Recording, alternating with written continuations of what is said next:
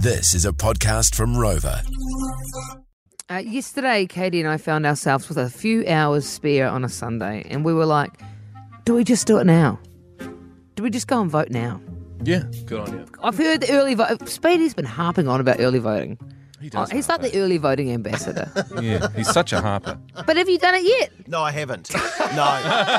It's good. I'm going to do it this week. I just want to leave it as last minute as I possibly can in case something just comes out. True. Some bombshell that will change everything for me. See, whereas I'm the opposite. I'm sick of it and I want to turn off. So I just need to go in and do it. And so I had a plan in my head and I was like, right, when Katie said that, I was like, oh, maybe we do. So then I thought that thing you get sent, I thought all those places where you could go and vote will be open on a Sunday, but they weren't. There's only about 2 in a list of like 40 that were open yesterday. But we found one, and so we went along, and so turn up, and everyone's wearing bright colours. Turn up there, it's like a road workers convention, but inside the mall. So turned up, got sent to the right place, cool. I knew what I was doing, so it was no stress. Yeah. And I went in, and I got that orange pen, and I looked down and went, I don't know what to do. Oh, my gosh. And it reminded me of the drive-thru. You can plan all you want about what you're going to eat, but you get up there and when someone says, welcome to McDonald's, can I take your order, please? And you suddenly go, fillet, fish nugget, fish, Big Mac. And they go, sorry, what?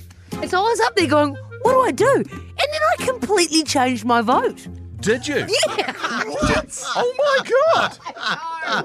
What happened? Do you think? Well, it wasn't just something I don't believe in. There were a few ways I wanted to go, so it was one of those ways. But it wasn't the way I talked myself into doing when I was in the car park, or when I was in the line, or when I was filling out the form with the man before I went behind the booth. What do you think happened to you? The same thing that happens at the drive-thru. I don't know. It's like a muddled thing. You just change your taste. Was it like, I'm going to vote for this person, and then they go, sorry, the thick shake machine's broken? Yeah, and so you Then pivot. you go, okay, I'll vote for this person then. Yeah, I pivoted. I'm not disappointed with what I did. It still kind of lines up, but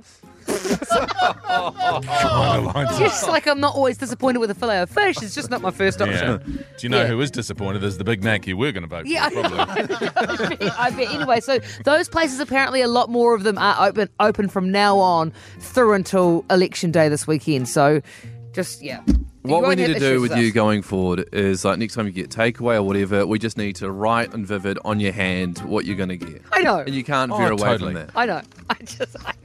Can I also say, can we also just go Uber Eats when it comes to voting and not have to turn up at all?